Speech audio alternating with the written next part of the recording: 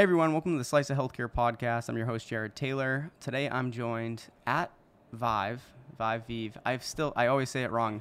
Vive. Yeah, I like Vive could be the way to say it. We're here recording in the podcast booth that the conference has really given us access to, so we're really excited about that. And I'm joined by Mark Claremont, the CEO at Cecilia Health. Mark, thanks for joining me. Yeah, thanks for having me, Jared. I'm excited to chat with you here on this sunny day in Miami Beach. It is warm already. Walking here, I could already feel it, but we're in air conditioning and we're able to have a good conversation today. So I'm excited to chat. If you wouldn't mind, Mark, if you give a 2-minute intro on yourself and then kind of roll that into what is Cecilia Health for our audience that are unfamiliar with the company, it'd be great, and then we can start off with some of the questions you and I wanted to go through here today. Yeah, sure. So Mark Claremont, CEO of Cecilia Health. I've been a long time healthcare, been in healthcare a long time. I guess that makes me a veteran at this point. I'm best known as one of the guys that brought UpToDate, a product called UpToDate, to market, clinical decision support tool, now owned by Wolters Kluwer, wildly successful and implemented globally. Last I checked, 66% of hospitals globally.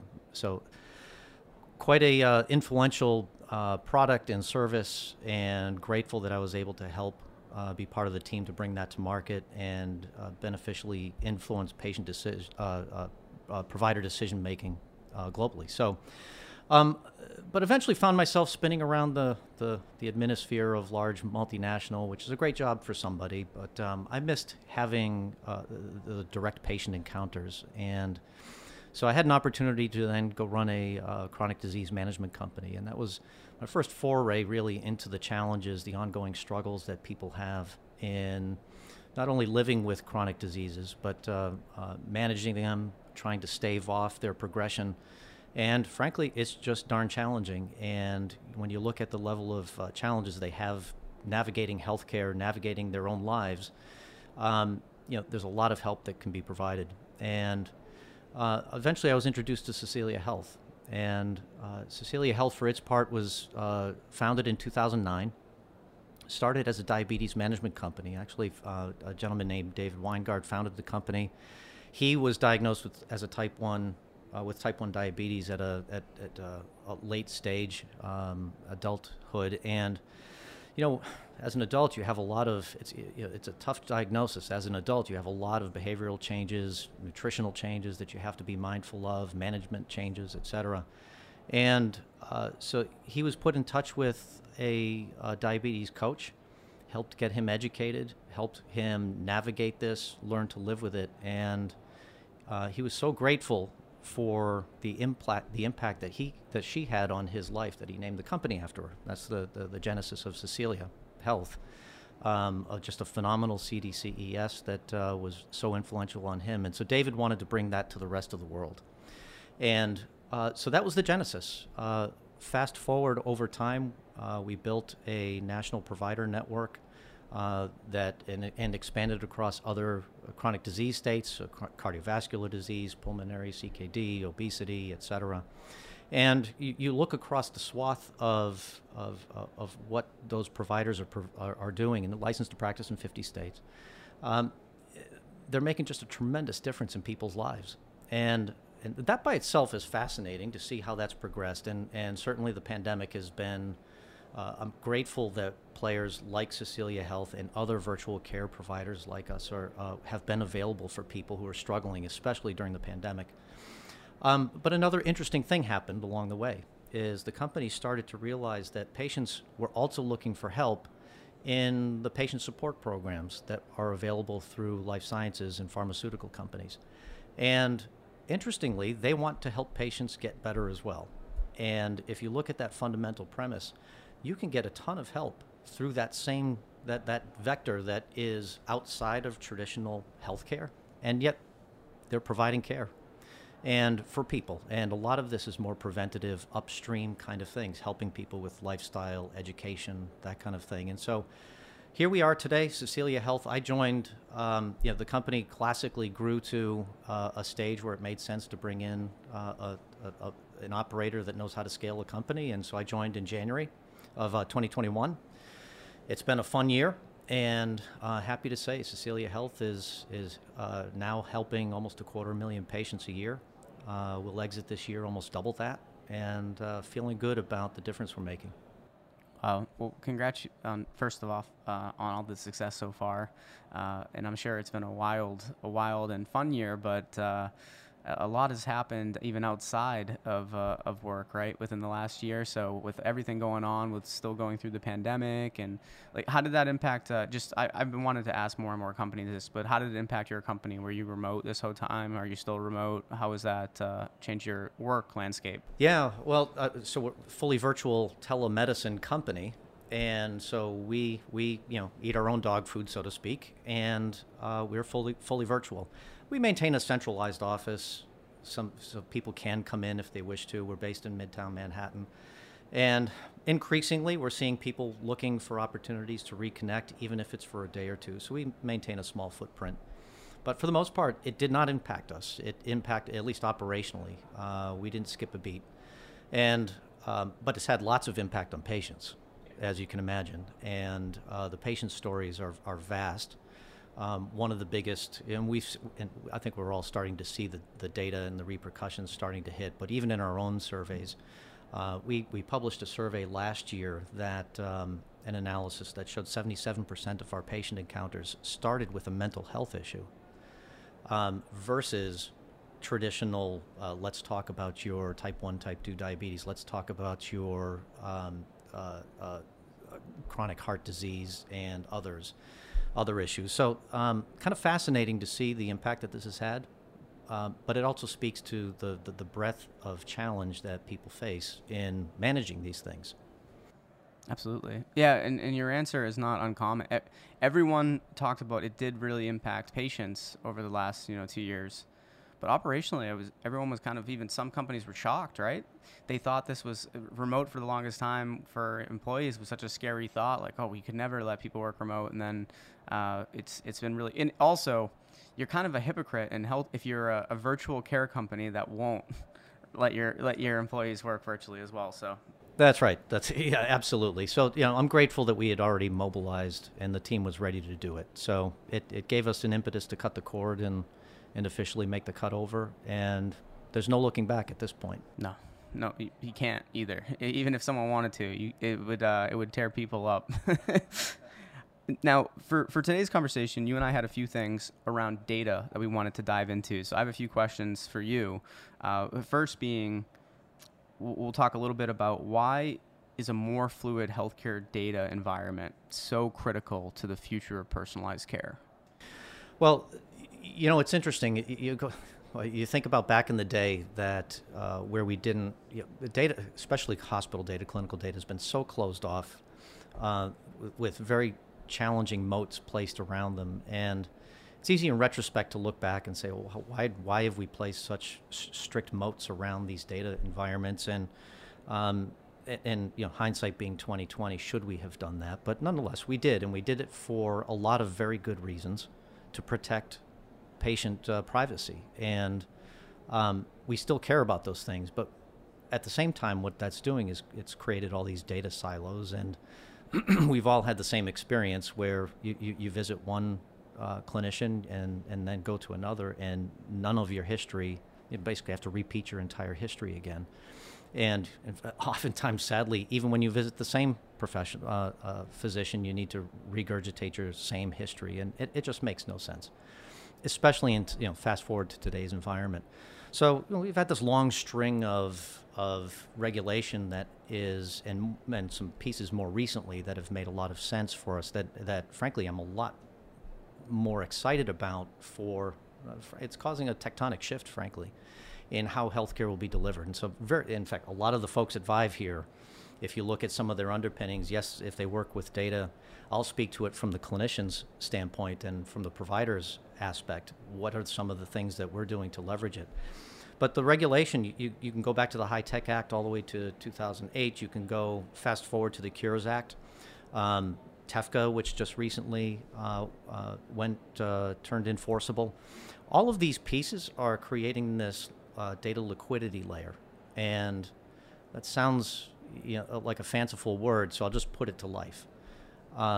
when we have a new patient that comes to us, you have this patient intake process, and it's that question and answer. So, Jared, where have you been? And, what is your clinical history? When's the last time you saw your PCP? And have you had a lab done? And any yada yada. In fact, you end up doing a repeat labs, repeat radiological exams, etc. Instead, what if prior to your arrival, we had already ingested, pinged out to the world of the clinical structures within this trusted exchange framework? So here we are, an amalgam of healthcare practices that are inside the trust zone, and we can now ingest data, clinical histories. So now I have a much richer record for you as a starting point. So rather than ask you 40 questions that you've repeated 20 times over, I now have relevance. And while we're in the early innings and the data is coming back to us, is getting richer and richer, and by the way, it can now include claims data. So it's getting richer and richer. You just have a real, now I can jump immediately to a conversation with you, much faster to a conversation about what the real issue is, that why we are talking today as clinician patient.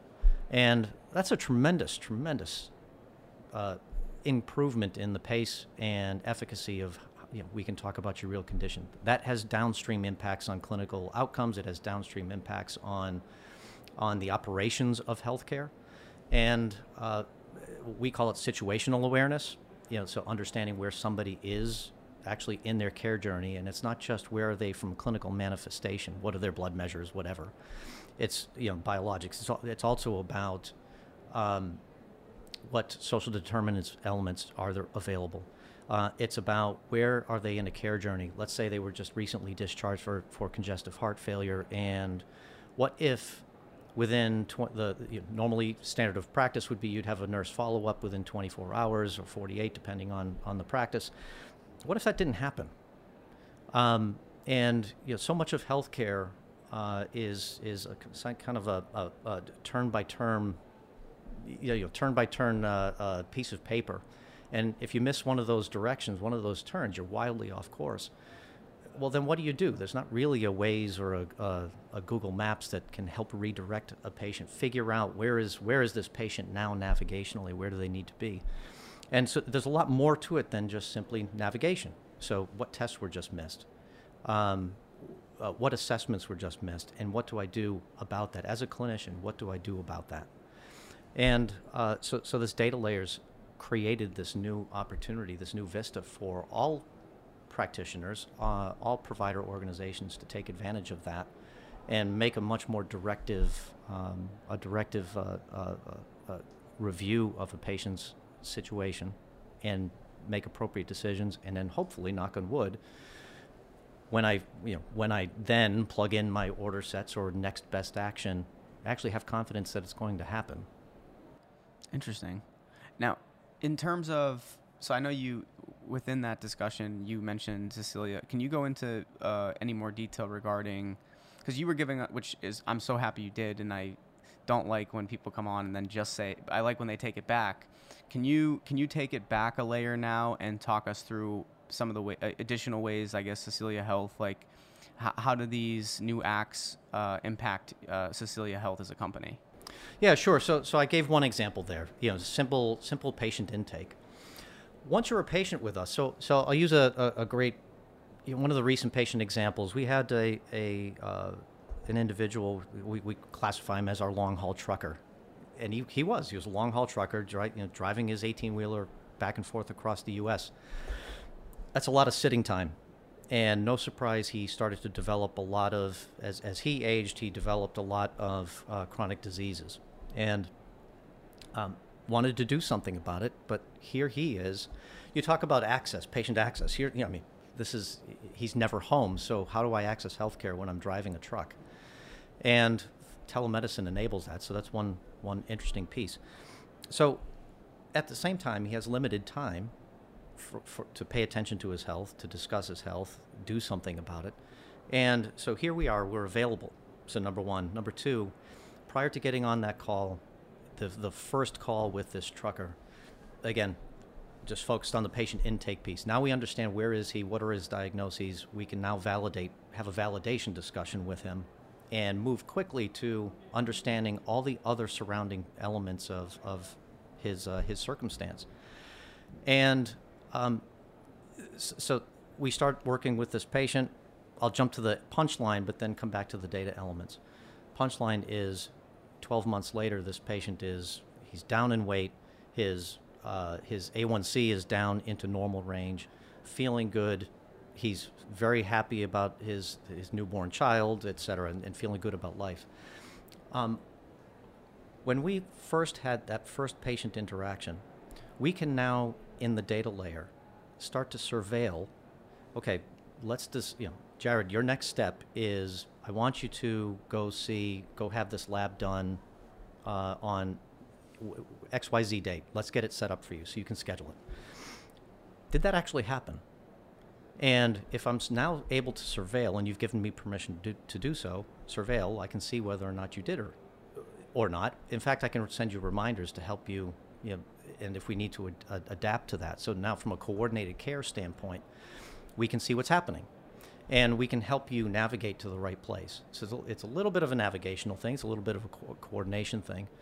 And what if those blood panels came back as we saw those, as we continued to surveil and be the eyes that are watching your care program? And what if that came back with some indicator that we needed to have another conversation with you? Or direct you into another follow-up piece of care? Now we can see that. So it's pretty incredible if you think about what this new data layer, this new foundational of healthcare interoperable clinical and claims data, that new vista is just beginning. And again, it's early innings, so we have a long way to go. Early innings, like first, second inning of this coming together. But just the simple ingestion of clinical history, the surveilling piece, I tell you, it's going to be so transformative. You could play that all the way forward into a really novel argument. And some people here are making this argument that the notion of a provider network will be completely upended as a result of this. Because if you have true data liquidity and fluidity, you could see any clinician that you want to see. So I don't want to get too prognostic about where things are going, but that's a pretty interesting supposition and provocative supposition that's been put out there. All of it is enabled by this data construct. Thank you for sharing too, by the way. I like how you put me in the examples. I don't know what it is. It just, I think whenever someone explains it to you and they use you in the example, it gets you to kind of paint a picture in your head. So I like how you did that. I'm going to start doing that when I talk with people, put them in the situation, as long as it's like not a horrible situation, right, that you're explaining them to. But thank you for that. As we wrap up here, Mark, can you tell us what you were able to tell us? Because I know there's some things you probably can't. What's next for Cecilia Health? Well, there's two pieces to this. What's next for us? We're going to continue to pursue this data layer. It makes a lot of sense. As I said, we're working with patients both in life sciences and in the traditional healthcare sectors. We'll continue to expand in our repertoire of chronic disease states. We'll expand chronic kidney disease in particular. We're already doing that, and there's a lot of regulatory driver and impetus to get towards stage 3 renal disease. So we're going to continue to migrate in that area and then fire up in oncology practice. On the life sciences side, the connectivity, the real magic, what's interesting to me is how patients can access care through this life sciences vector. And there's a deep, deep need for clinical acumen, both from in the patient support programming as well as decentralized clinical trials. And the type of help that patients are looking for and they get from us is technical support. They're getting clinical operating support. They're getting patient safety support. They're getting emotional support, and along with the regular accoutrement of additional access to care. And we're going to continue to play that vector and melding those two pieces for patients. And so we're rewriting how patients fit within the center of care. And I don't want to call that the patient-centered medical home, because we're scratching that out and we're adding in this life sciences vector, and it's highly effective for patients.